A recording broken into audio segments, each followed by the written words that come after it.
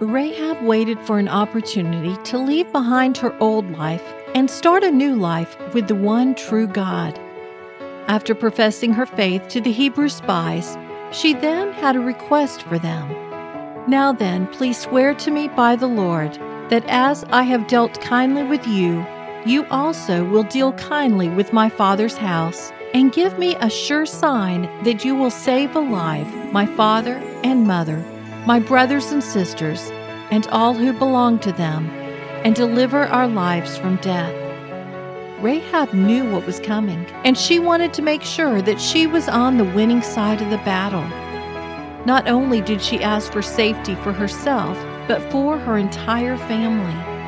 The men agreed, saying that if she kept their confidence, when the time came to conquer Jericho, they would spare Rahab and her family.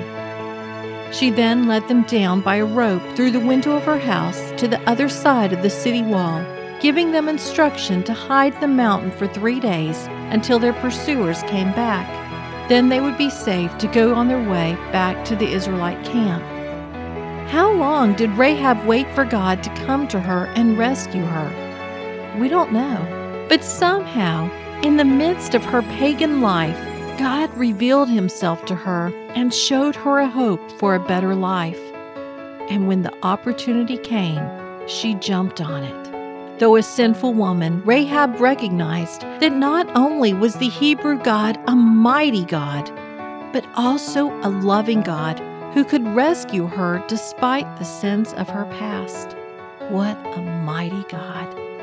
I'm Sharon Wilharm, host of All God's Women. For more stories of women in the Bible, visit allgodswomen.com.